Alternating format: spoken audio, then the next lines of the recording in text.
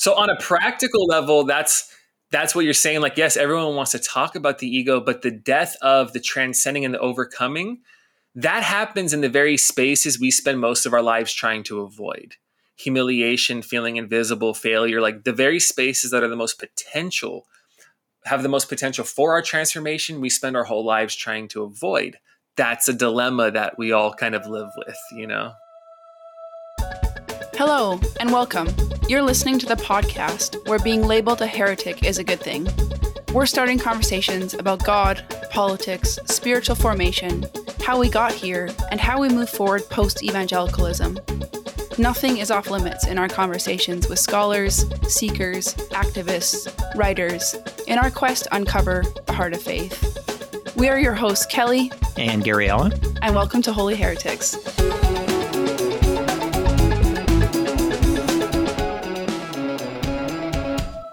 Welcome back to Season 2 of Holy Heretics. This is Gary Allen, your co-host, and one of the spiritual pathways many of us ex-evangelicals are pursuing post-deconstruction is mysticism.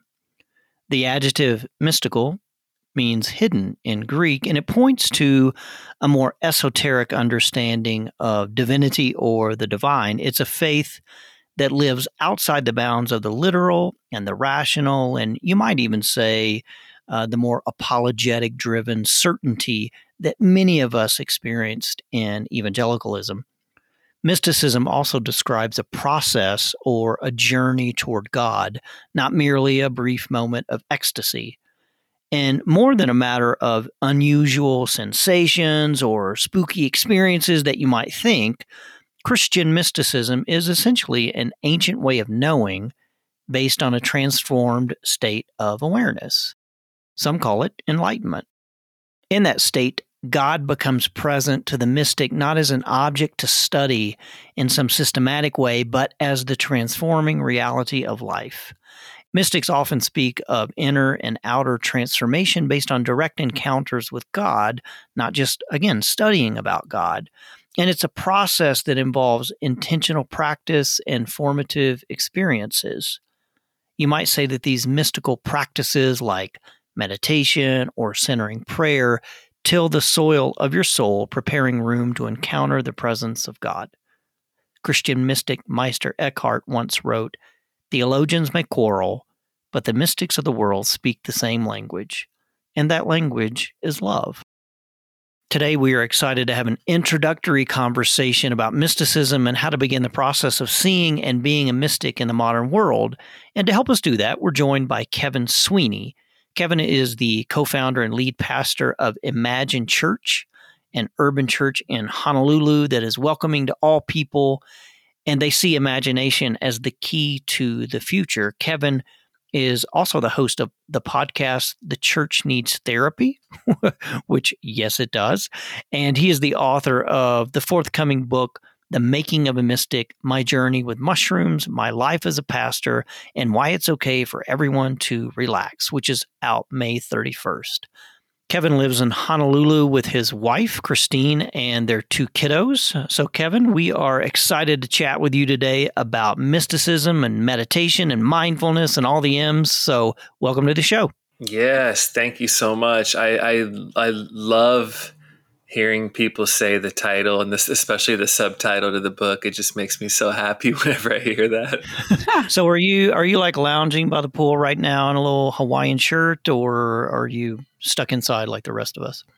No, I am in my bedroom on the 37th floor of our building.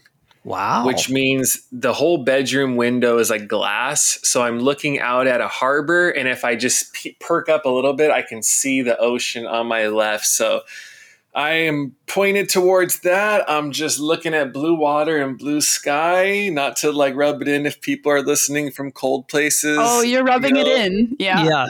Yeah, you're doing that. Yeah, we hate you, and we're gonna end this conversation right now, actually. Yeah, well, this has been nice. Have a great day. Yeah. So I'm let's see, it's 11:40 here, and did a little drop off of the kids this morning, did another podcast. My wife actually flew in today she was in California for a couple of days, and I'm here. And I know I said this when we first chatted, but as a first time author, all of these podcasts and these connections and the new relationships, I do not take for granted. And I'm so grateful for both of you having me on. And I just enjoy these times, and they really, really, they mean something to me in this, as I'm transitioning in this next chapter of my life. So both of you, thank you so much. Of course. We're excited to talk to you. Absolutely. So we're going to get to sort of all things mystical. But before we get there, why don't you share just a little bit about your faith journey and then what led you to pursue a more mystical version of faith? Yeah, well, first of all, for anybody who caught that, when Gary Allen said all things mystical, that is a name of another podcast if anyone wants to do it. And I will be one of your first guests too. That's a great name. Well, I mean, first, the book shares, some defining moments in my own story. In no way is the book an autobiography, but in some parts it's very autobiographical. So, existential crisis at 17, mushrooms as a spiritual guide for me when I didn't have any, this spontaneous awakening moment with God, and a complete rewiring of my consciousness and a reorientation of my life after. So you get the feel for how that happened and what led up to it, and also what happened immediately after in my life. But if you zoom out more, my journey began as this radical inward journey.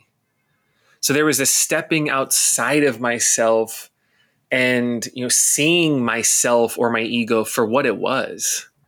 And when you do that, you are sort of naturally recognizing your own illusions. You're seeing what's driving you. You're seeing the inauthenticity and impossibility of that first half of life ego project where we're trying to create a name for ourselves. So it was me sort of realizing what that was and how it was driving everything.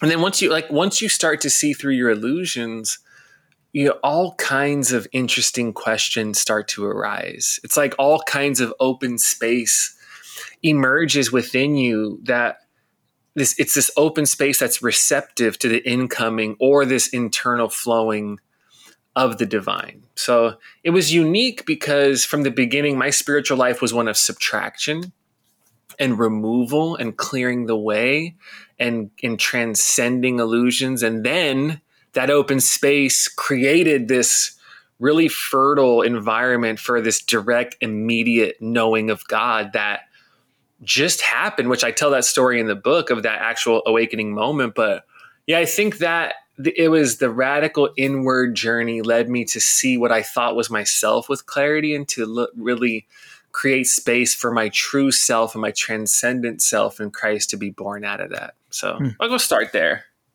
That's a good way to start. Yeah, thanks for sharing that. Well, I know that you really like the name of your book, so I'm going to say it one more time because we're really excited to talk about it. So you wrote, or you have wrote, and soon to be released, The Making of a Mystic, My Journey with Mushrooms, My Life as a Pastor, and Why It's Okay for Everyone to Relax. Yes. And would love to dig into that. So Christian mysticism seems to suddenly be quite popular, especially for those in the post-evangelical space. Yet it's such an ancient expression of faith. I would love to hear your perspective. What is Christian mysticism to you, and how could it be a path forward for people? Yeah, it's a great question. There is the truth of my own story. There is the perennial tradition of mystics historically, but also there is how that stream within this larger river and how that legacy, I believe, has something unique and profound to offer to people who are going through their own journeys of change and transformation of their faith. I would start with this to make those connections. There's a difference between spiritual intelligence and spiritual experience. And understanding this difference helps provide so much clarity for all kinds of issues right now when it comes to faith and doubt and growth and evolution and change and changing your understanding of God and connection and rethinking and deconstructing and what it means to be awake and to be free. So, in spiritual intelligence is, what you believe about God. But spiritual experience is direct first-person experience of God. Spiritual intelligence is like the thoughts, ideas, and concepts and current understanding of who God is for us. But spiritual experience is the connection and the union and the experiential knowing of God. Like one is about knowing things about God. The other one is this deep experience of being known by God. And, for people who are familiar with those terms, spiritual intelligence is about growing up and spiritual experience is about waking up. And to me, understanding the difference between those is so helpful because, a transformative faith is not primarily about believing what is right. It's about tasting what is good. Mm-hmm. It's not just getting new ideas that help translate the world for you differently, but it's a transforming of the very seat or the very depth of consciousness itself. So the reason why I think that's so helpful for people who are going through so many changes and rethinking their understanding of Jesus and rethinking their understanding of God and relating to the church in a new way is you recognize the difference between Christ and Christianity, between your beliefs and your experience of God, between what you think and what it means to actually be known and held together. Because when you see that, it's like, well, you can reimagine, rethink, and allow any of your understanding of God to change while at the same time experiencing the depth of love and God within you and as you and through you. Like your understanding of God is evolving. That's fantastic and that's scary, but this is what I would tell people who are going through that. You can be less certain and more free. Yeah. Sometimes it feels like I'm losing my understanding of God, feels like I'm losing God. No, you're changing in how you see God, which actually opens you up to experience God as spirit and as transformative encounter more because you're no longer holding on to your beliefs. And when you no longer are holding on to anything, you have this open space to be held together by everything. To me, that's an important phrase. You can be less certain and more free. And I really believe that. I think a lot of people need to hear that for sure. I think for our listeners, I would love to hear all of that's beautiful. I would love to hear how you got into mysticism, maybe some of the key people that either people of old or people in your life that kind of clocked you into this concept. Yeah, there was, I was going to tell this story even with the whole less certain, more free. And then I want to talk about, what you just asked, but I told the story in the intro to the book where I think I was like 24 at the time. And I was going through a walk in my neighborhood in Orange County where I lived for a while. And I was like smoking a Black and Mild, which for those of you who don't know, they're like really cheap cigars with wooden tips on there, which for me, when I was younger, smoking Black and Milds was like nostalgic. Because I started smoking when I was so young that when I stopped and started to get clean, like every once in a while I would smoke that just because I liked smoking because I grew up smoking since I was a kid. So I'm walking around the neighborhood smoking this Black and Mild, just contemplative, open, not rushed, not the next thing. I'm here and this is it. And as I was walking, I had this funny dialogue emerged within me where the first voice said, it's one of those moments where you just know. And then a second voice said, know what? And then the first voice said, I don't know, but you just do. And that for me captures that tension between spiritual intelligence and spiritual experience. Because I'm saying, well, you just know. And then the rational mind that wants to be able to understand everything and master everything and control everything and be certain of everything says, know what? Then this other self says, I don't know. It's like, I don't know with certainty the shape of God. I don't know exactly what it means to hold together a particular version of God. That's always dynamic and flowing. But when I say you just know, that is a relational being known. Like the mystic knows seeing is not primarily about seeing, it's about being seen. And knowing is not primarily about knowing, it's about being known. And I could go on and on. So I think that helps capture that. And the people in my life, like, I could talk about later on in life, the mystics who have had the biggest influence on me. But when I was young, this was all starting to happen to me and I didn't know anything about it. Like I had no guides. I knew nothing of evangelical culture until I was, I don't know, like 18, 19, 20 for the most part. Like I didn't know about youth groups. I didn't know people read their Bibles. I didn't know about conferences that I hear of, or all the stuff evangelicals talk about growing up that traumatized them and also created a good experience in them. I didn't know about those things. So my journey was, when I'm 17 or 18 and I feel like I'm getting closer to the truth. I feel like I'm pursuing and being pursued. I feel like I'm on the edge of the secret of the universe, but I don't know. But because I got high for so long, and because I did enough drugs at that time, I was like, or I'm becoming unhinged from reality, and I could be wrong about all this, and I could just be fooling myself. But deep down, there was something within me that was like, you know what you're doing, and you know where you're going, and you know what's happening, and you just have to trust that. Like, my authority was the authorizing presence of the Spirit within me as the deepest voice within me, guiding me from the beginning. That for me, that was the interest where I didn't have guides and pastors. I had that, and that internal knowing and trusting of your own voice was the only compass I had at that point. So early on, I didn't have that. There would have been some nice things about having those kinds of guides. I just didn't really have it when I was at that age. So your story sounds almost the exact opposite for at least myself and probably a lot of our listeners who grew up in evangelicalism, and we grew up in this apologetics movement where reason and, figuring out your faith to the nth degree and proving certainty. And what happened was we have now developed an entire generation of Christians and post-evangelicals who have only known faith through the mind and through the rational. And it sure does feel like that. I'm not saying that those things aren't important. I really appreciate the fact that, I spent time doing worldview studies and things like that. And yet there's also a moment where you have to grow beyond those. And I guess maybe a question would be, how then do you, who seem to sort of skip that part and went straight, and you went straight to the mystical. Many of us, including myself, had to go through and get to the end of reason and realize reason was not enough. And then we added on mysticism.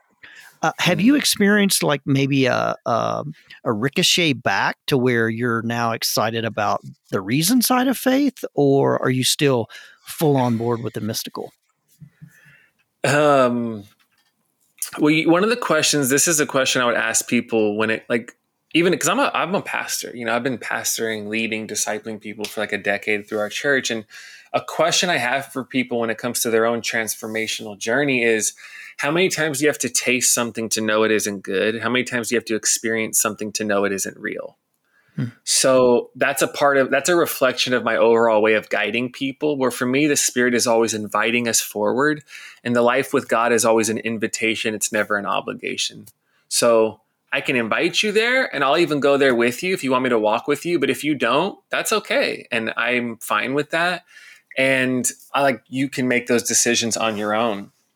Now, when it comes to reason and apologetics, for example, here I am. I have this wide open, spontaneous awakening.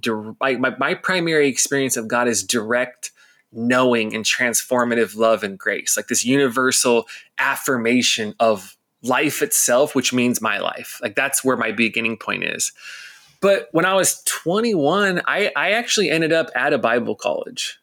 And then I went to Fuller after for 3 years, Fuller Seminary in Pasadena. And when I went to Bible college, it was like, no one ever taught me how to study the Bible. And it was a very conservative evangelical school. It was charismatic as well. And so I got the classical evangelical education there. Here's the, historical grammatical interpretation. Here's the apologetic stuff. Here's reason. Here's orthodox theology. Here's, I don't even know if I read that book, but like a Wayne Grudem systematic theology. Like I'm getting all of that, right? Right. Yeah, let's not talk about Wayne Grudem. And here's the funny thing is my experience is so wide open that when I went there, they're like, this is what it is. It's very orderly. and it's very systematic and it's very conceptual and it's very tight. And there was a while there where I'm like, hey, this is really cool. This is interesting. This is helpful. Mm-hmm. And I went through my own phase of, the apologists, and they were around Biola and Talbot because I was in Orange County, and then this other person. And I'm like, whoa, like these guys are mind blowing. This stuff is really grounding me in, when I talked about spiritual intelligence, in my understanding of God and faith and reason. This is all great. Now, it also did not take me long to recognize the limitations of that. It's like what you said, Gary Allen. It's not bad, but it's limited. It's not something horrible, but it's something that's helpful at one part of the journey that is going to eventually get in the way of the next part of the journey. So what happened was, like, here I am getting this really conservative, classical evangelical version of the faith. And then at the end of my second year of Bible college, it's so funny. A student says to me, hey, you need to be careful how you talk around here. And I was like, what are you talking about? And then they said, well, if people hear you talk like this, they might say you're emergent. If you're familiar with like the emerging church, like Brian McLaren back in the day, Tony Jones, Doug Padgett, all those guys. Right? So this is probably 2008 or something. And I'm like, again, like I didn't grow up with this stuff. I'm like, what's emergent? What's emergent? I don't know about this. And then I go and I read Tony Jones, The New Christians. And that summer I read nonstop. I was reading a book every 2 to 3 days. All these guys, everyone in my school would say, don't read. I was reading, and yet it was the stuff that made the most sense to me. And that was my own first massive paradigm shift, deconstructing, moving from one stage of faith to the other. If you're familiar with spiral dynamics, from blue to orange or green, or James Fowler, the pastor, from stage 3 to stage 4 and 5. And that was my summer of a radical reorientation. So I did it was like, you have to know the rules to know how to break them creatively. And that's what Bible college was for me. I was like, oh, this is what people think. I would love to just loop back to the kind of practical, mystical practices that today, or that you would promote for people to dive in. What would some of those tangibles be? Yeah, any practice that aligns your mind, body, and heart in oneness and grounds you in love. You need to do that, and it needs to become a consistent practice you return to. So like the more you consciously experience the river intentionally in a specific space, the more you will trust that river organically in all space. When you say river, what do you mean? I mean, river is, the unified field, that open space to actually experience grace for yourself and love, and to feel grounded in spirit, where this is not about what I believe about God. This is this actual conscious experience of my true self and of God, which are experienced basically, as synonyms for me. So any practice that allows you to be present, that allows you to actually take a deep breath, where you can be like, hey, we're okay here. Yeah. Remember, before anything else, you already have a name.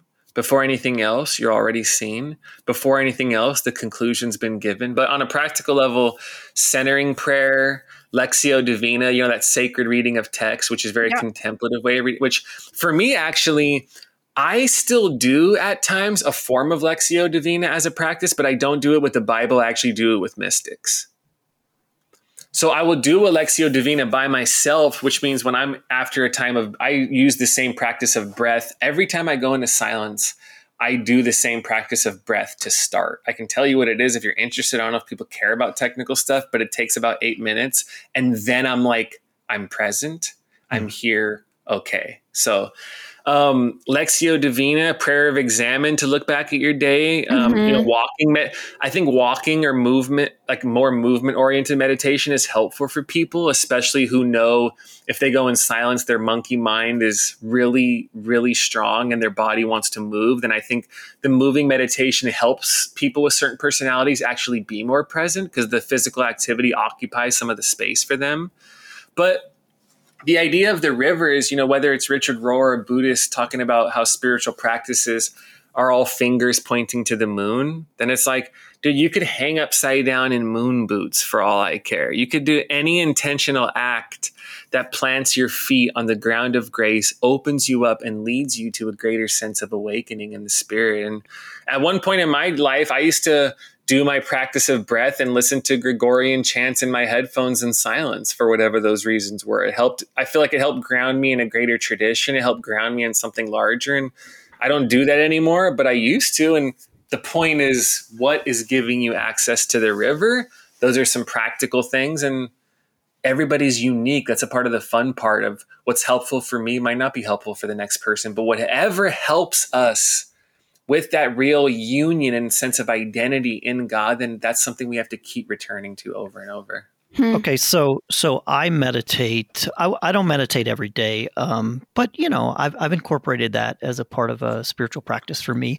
My wife is a member of a vowed religious order, and she meditates and prays some type of prayer, whether it be the Jesus prayer or Lectio or some of their more liturgical aspects, 3 times a day. So she's up before the sun rises doing prayer. She pauses during the day and even at night.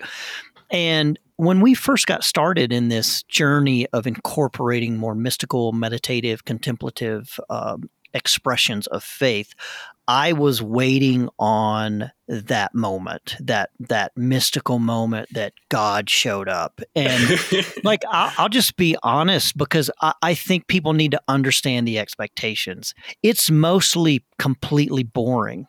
Yeah, at least for me, it has mostly been 20 minutes of sitting in silence, to where the first 15 minutes, I'm just trying to get that monkey mind to slow down. And then maybe, just maybe, I've got 30 seconds of like, but can you talk about that? I mean, maybe you've tapped into that river and that experience, but I just feel like that a lot of people jump into mysticism, they jump into meditation, and they think, all right, a week in, I'm going to have some divine experience happen. The heavens are going to open. I'm going to see the face of God. And, for the most part, it's just it's creating the discipline of carving out the time for God to show up, or at least for you to recognize that God is already there in the first place. But it may not be this magical light show. Has that been true for you as well? Yeah, people, that's a good point. And that's actually, as a pastor, that's a very pastoral thing to offer people, because you can anticipate frustration with like genuine people who want to commit to a different kind of a path being frustrated. And I think that's very real. So I appreciate that. Here's one thing we have to remember. Jesus is not magic. I think some worship experiences can perhaps create an atmosphere to lead you to believe that this is all magic. And if you just grit your teeth and try hard enough and will it, or pray louder, or cry harder, or raise your hands higher, that somehow you can like create the magical incantation that's going to do something unique or strange or whatever, and that is not very interesting to me. And I don't find that very helpful. I can find that to become a hindrance in many ways of this very event-based Christianity. But I had a conversation with someone in my church years ago, and who knows what we're talking about. But when I talked to this person, I said, if you commit to silence 20, let's say 4 times a week, 20-minute sits, so you're doing that's 80 minutes a week, and you do that for 5 years, you'll start to get it. 5 years, because what happens? Your mind is all over the place. I just breathe. I tried to take 2 deep breaths and I'm wondering about my to-do list I need to write after this. I took my 3rd deep breath. I'm like, man, my kid, we need to talk about that. My 4th deep breath, I'm now concerned or thinking about, now I'm imagining myself on the podcast I want to be in the future. And I'm answering a question no one ever asked me before or whatever. Right. And that is a part of the way, is discovering all of the obstacles that are in the way. And the obstacles will actually become, they're not in the way, they're a part of the way. So yes, it isn't, I have had, that spontaneous awakening moment with God. I have had these profound felt experiences. But most of the time, if you were to ask me, well, what's happening? What do you do? If you were to see me in silence and said, Kevin, what are you doing? I would say nothing. I agree. I also would just say there's a, from my experience and from some of the reading that I've done, it feels a little bit more complex. I think that silence and that time away is very important. One of my favorite mystics is Saint Teresa of Avila. Have you done much reading of hers? I'm familiar. I'm by no means an expert on her, but I'm familiar with her as a part of the perennial tradition.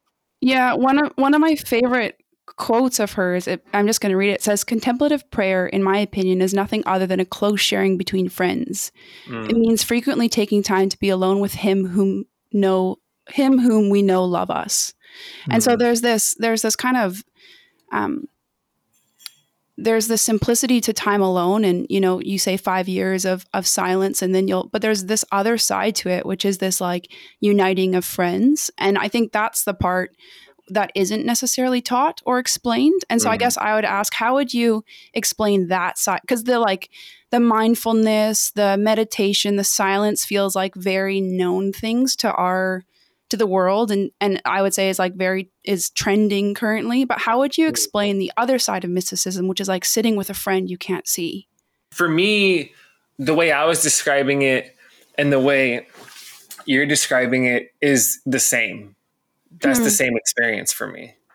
So to be in silence, yes, but the silence is an actual trusting and falling into love more. The silence is, when Henry Nouwen says prayer is listening to God say good things about you, in a similar vein of what you're talking about, the silence is relational. The silence is union. There was a cliff in Orange County I used to sit on all the time. And when I sit there in silence, what I experience, not just believe conceptually, but experience in a heart, mind, body aligned, sort of visceral, felt way, is the silence is me experiencing God as lover, as father. You can use whatever metaphors are helpful for you. God as a lover saying yes to me as the beloved. It's a universal yes over my life. So silence is relational. And I think the complex part and the idea of like uniting as friends is, how do you actually trust that, see that, know that while you're in the moment? Because that's a part where I think people could just be like, well, I'm just sitting in silence. So how do you sit long enough? This is a little bit of a spoiler. It's not extremely public, but I have a second book coming out in January called The Joy of Letting Go. And one of those chapters is, a chapter about experiencing God and receiving love, which for me are the same thing. And I talk about it, then I'm like, well, what do we have to let go of to do that? There are things within us that are actually getting in the way of our ability to trust and experience what you said, Kelly, of the uniting of friends. It's not enough to believe that. Silence is a time where you know and touch and taste and feel and start to become that for yourself. And that's the complex part, I think, at times for people is, how do you trust that? What is that like? How do I actually start to recoil, relax, and start to have that grounded sense of self in that? Anytime I talk with mystics or spiritual directors as it relates to this kind of topic, the T word comes up: transformation. The idea that most of us, as I referenced earlier, grew up in a belief-based Christianity, and beliefs are not transformative. We said this 2 podcasts ago. You can believe all the right things and still be in bondage. You can believe all the right things and still be an absolute monster of a person. So once we move past belief and we realize that just thinking the right things about Jesus does not make us like Jesus, then there's this opening toward, okay, well, how do I become transformed? How do I become more like Christ? And every spiritual director within this realm has said that mysticism is the pathway toward transformation, that at least mysticism is an invitation to be transformed. So how would you describe how this mystical path indeed facilitates human transformation? Yeah, when I even talk about that initial experience I had of Christ, of God, of spirit, grace, love. Like I can use all those things interchangeably. And, so I'm 18. I'm like, eat a bunch of mushrooms. I'm like, I'm going to die. Like someone put me in a straight jacket. Then I'm like, no, go to my girlfriend's house with my friend, who's now my wife, by the way. And that was when I had that first direct, immediately transformative experience of God. And so after that happens, it's like 4 a.m. now, because my wife and I lived in different parts of Los Angeles County. And I'm like, well, I got to get home still. It's 4 a.m. So I called my parents to come pick me up, which is funny when you think about it. There's a quote like, after the ecstasy, the laundry. And I'm like, well, after the awakening, I still got to get home somehow. And I remember as my parents were driving me and my friend home, when I was driving home, I had this thought. I said, it's not so much that I'm thinking different thoughts about life, although I am. But it isn't primarily that I'm thinking different thoughts. I said, it's actually the foundational I that is doing the thinking has been transformed and is completely different. That is a difference between translating the world differently through beliefs, which, like you said, don't transform you at a radical root level. They just change how you see yourself in the world, which is healthy and it's helpful in early stages of faith. But transformation of consciousness is the very transformation, reorientation of the very sense of I that is doing the thinking, that is having the emotions, or that is having the beliefs. So oftentimes what we seek from inspiration is only going to be found through transformation.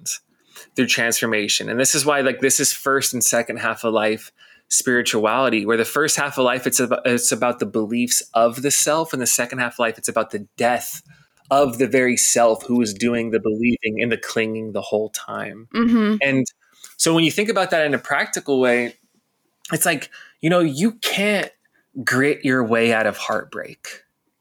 You can't try your way out of trauma. You can't will with your own willpower. That's why Rohr, since you brought him up, talks about willpower Christianity. Most people's faith is just willpower. It's like you can't will your way past anxiety. And, the first movement is about encouraging, inspiring, and empowering the ego or your false self. And the second one is about questioning and recognizing and overcoming the ego. Oh my goodness, this was my question. This is my question. Because I'm going to jump in here. Yeah, please. I think one of the marks of mysticism and people truly transformed is the death of the ego. And in like lifestyle, in spirituality, even in, some mystics who have chosen to, or who had, I don't think many people are doing this anymore, but living in cloisters and writing literature that has changed the future of the church. How do you cope with the death of ego? Absolutely. And for me, most contemporary spirituality, mindfulness, etc., meditation talk is offering different management techniques and coping mechanisms for the ego and the false self. It's not dying to, overcoming, and transcending the ego or false self. It's actually strengthening and fortifying and calming down and helping manage your ego and your false self. So they're actually reinforcing the very self that I believe Jesus invited us to die to and overcome. So that's my little hot take on a lot of that. Which is helpful. Again, is stages of faith. People who are experiencing trauma, it's irresponsible to try to ask them to overcome and transcend and let go of their ego. They don't even have enough of a strong enough ego at times. It's too shaky from what they've been through. And this is for all of us to some degree. At one point in our life, you have to be somebody before you can be nobody. Rohr says you have to have an ego to let go of an ego. Totally. And what has that experience been like for you? Like it's great to talk about the theoretical you, but what has been your experience of that? Well, my experience is, leading up to my first encounter with God, when I talked about the radical inward journey of recognizing my own illusions. So at 17, I'm like, wow, because I was like supposed to play college basketball and I started recording music and I had that life a lot of people wanted around me, at least who were kind of more into like the stuff I was into, not like good kids who were getting grades and going to college, but more like the other kids. But at that age, I'm like, wow, everything I do is for the sake of approval. do I love basketball, or does my ego just need what basketball does for me because it makes me a special person and makes me feel like I have some sense of value? Wow. So are you telling me everything I've given my entire life to has been for the sake of approval of others? That is not freedom. That is my life being contingent upon the responses of others. So it was my recognition of my own illusions. Those are the needs of the ego. Those are the illusions of the ego. So for my journey was, man, you have to confront and face and feel the humiliating part of my whole life is designed to create a special name for myself through other people seeing me. That is not the kind of life. And at that age, I'm like, that's not the kind of life that's going to lead me to freedom. That is not the kind of life that's going to bring me joy and a peace that, as we know now, surpasses understanding. And so I have that spontaneous awakening moment with God. The next year, I moved out to Hawaii. My girlfriend was already there. I wanted to be with her. And I also wanted to get sober. I was getting out of my neighborhood. I'm in trouble. And so on a practical level, here's what happens. I see through all those illusions. I know my ego just needs approval. My ego wants to be special. Got it. When I moved to Hawaii, when I came here, I was invisible. Nobody knew me. Nobody cared about me. No one knew what I was into. No one knew I was that guy when I was young. And I wasn't even in the party scene because I was trying to get out of it. So I don't even have like that group of friends. Like I walked around campus. I walked on this island and I was truly invisible to people. And that right there, that experience, every single day put me in a position to ask, is me being seen by God enough? Because that's all I have. Everything my ego used for a sense of value and for a sense of stability and for a sense of self has been, I wouldn't say stripped. I voluntarily left it all. That's a difference between mystics and people who aren't. Most people only face their illusions when the suffering of life forces them to confront the reality of their own life. Mystics are the ones who can walk away from the top of something, not because it's not working, but because they know it isn't real. That is a different movement that I believe mystics will take. And so on a practical level, it was, I no longer had. My ego couldn't just be like, oh, when I walk through this street, when I walk there, everybody knows me. No, nobody knows me. I get no validation from my ego. So every single day, it was continuously dying to those needs of the ego as they were becoming less and less powerful, and turning and opening up and uncoiling and trusting the simple feeling of being me in the presence of God, and trusting and knowing as I'm uniting with a friend, like you said, Kelly, that is enough. So my journey was, I saw what I was saying no to, and then I continuously said no to it as I slowly allowed that new yes in the spirit to become who I was. That's great. That was the second sermon right there. So I'm bringing in 3 or 4. That was the second one right there. Totally. So on a practical level, that's what you're saying. Like, yes, everyone wants to talk about the ego, but the death of the transcending and the overcoming, that happens in the very spaces we spend most of our lives trying to avoid. Humiliation, feeling invisible, failure, like the very spaces that are the most potential, have the most potential for our transformation, we spend our whole lives trying to avoid. That's a dilemma that we all kind of live with, you know? Yeah. And I would say for me, the death of the ego happened primarily through failure. A couple of years ago, I lost my job. I lost my status. We almost lost our home. I went through this incredible mental and behavioral crisis where I needed treatment. And you get to the end of everything that you have built and the end of this fake identity that has everything to do with who people think you are, the car you drive, the neighborhood you live in. And you realize that, all of that, for one, is fake anyways. It's a false self, as we've all heard. And yet the only way forward is to just kick the shit out of that and allow it to die. And what I will say is, I don't think the ego is bad. I think it was necessary. It allowed us to be safe. It allowed us to build an identity.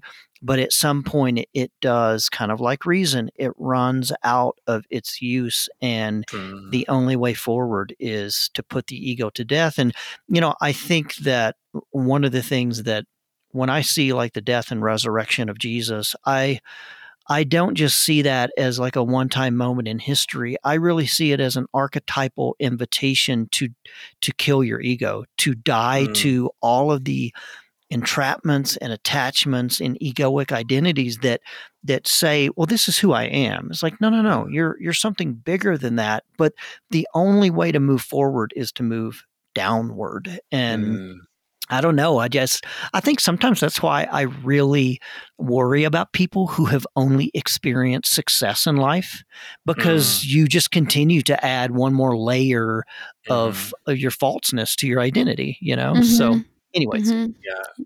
Thanks for sharing that, Gary Allen. Hey, yeah, thank you. It's not a story that there's a whole lot more to that story, and there's only a precious few people who really know the gory details. But yeah, I mean, to me, it's just been utter and complete abject failure. That was the only way I was going to kill my ego, and guess what? It comes back. So, Kevin, one final last formal question for listeners who are just kind of dipping a toe into Christian mysticism. Can you point them toward either some modern or ancient mystics and or writings that have made an impact in your spiritual life? Yeah, no, that's a great question. You know, when we talk about the ego, there's a way to answer this where it's like, let me make sure I come up with all of the right people historically that you're supposed to have read in order to be familiar with the mystics. And then there's the people who actually are the main ones for you. Because I see each mystic in the perennial tradition as like a unique dock that you can enter the universal river through. So even though they come from different traditions, they come from different religious traditions, they use different language, they're all in their own unique way inviting people and helping lead people into the river. Totally. Can you give us some of your favorites though? Yeah, some of my favorites I would say are, since I read him in 2008 for the first time, Richard Rohr, without a doubt. Right. Which is, he's obviously become this massive, figure now, which is amazing because I think his influence is a one I would invite. I think it's so good. And to be honest, since then, I would say the biggest one of the past, I don't know, like 7-ish years, I'm not sure exactly how long, is Ken Wilber. Yep. Okay. If people aren't familiar with Ken Wilber, I'll put it like this. You know how indifferent, if you're really like evolving and you're a lifelong learner and, you love to read and you're doing all that work, it's like every like 1, 2, 3 year period, you have like that person for you who's really forming you, who you're quoting the most, who's really shaping you. And then it probably will change in a few years. And for a lot of people, that's Richard Rohr. For a lot of people, that's a Rob Bell. For a lot of people, that's a, Nadia Bolz-Weber, or whoever they love, more and more nowadays. It could be historical people too. For the last 20 to 30 years, that person for Richard Rohr has been Ken Wilber. So think about the profundity and the depth and the unique offering this person must bring if they have been that person for Richard Rohr for 30 years. Like, I just wanted, that's why I say that, because Rohr has been quoting Ken Wilber and working with his concepts. And from my perspective, really learning from him and helping translate him on such a broad level. So Ken Wilber for me is probably the ultimate one. And also a newer person who I started reading the past few years, who I just love their work and their writing, is Mirabai Starr. And Mirabai Starr writes from a more interspiritual sort of lineage. She doesn't identify with any one tradition. But Mirabai Starr will do stuff with Rohr as the Center for Action and Contemplation. But her book, Wild Mercy, Living the Fierce and Tender Wisdom of the Women Mystics, is one of my favorite books I've read in years. Nice. Like, when I read that, I was blown away because I'm less like, I don't get pleasantly surprised by people, especially for living mystics, very often, because they're hard to come by from my perspective. When I read her work, just the energetic signature of the Christ in her work, I'm like, wow, this person is special and really is offering something really special. And also from other traditions like Thich Nhat Hanh, the Buddhist who passed away recently, I love him. His book, Living Buddha, Living Christ, The Heart of Buddhist Teaching, I think he wrote. I love him as well. So all of those people are living except for Thich Nhat Hanh, actually passed away within the past maybe 6 months, I think. You know, I've been reading Pema Chodron from the Buddhist tradition, yeah. and you know, I picked up a book the other day, Christian Mysticism by Bernard McGinn, and it's a great introduction because he includes all kinds of writings, some primary sources from, you know, the ancient mystics and saints, these desert mothers and fathers that we've heard about, but we've never been introduced to, like Bernard of Clairvaux or Meister Eckhart or Julian of Norwich or John of the Cross or Mechtild of Magdeburg. I mean, all these incredible names and these incredible mystics who are, I think, the real origin of, well, Origen himself, but I think the origin of the Christian mystical movement that we just maybe were never introduced to, at least for those of us who grew up in evangelicalism. And I think it's hard.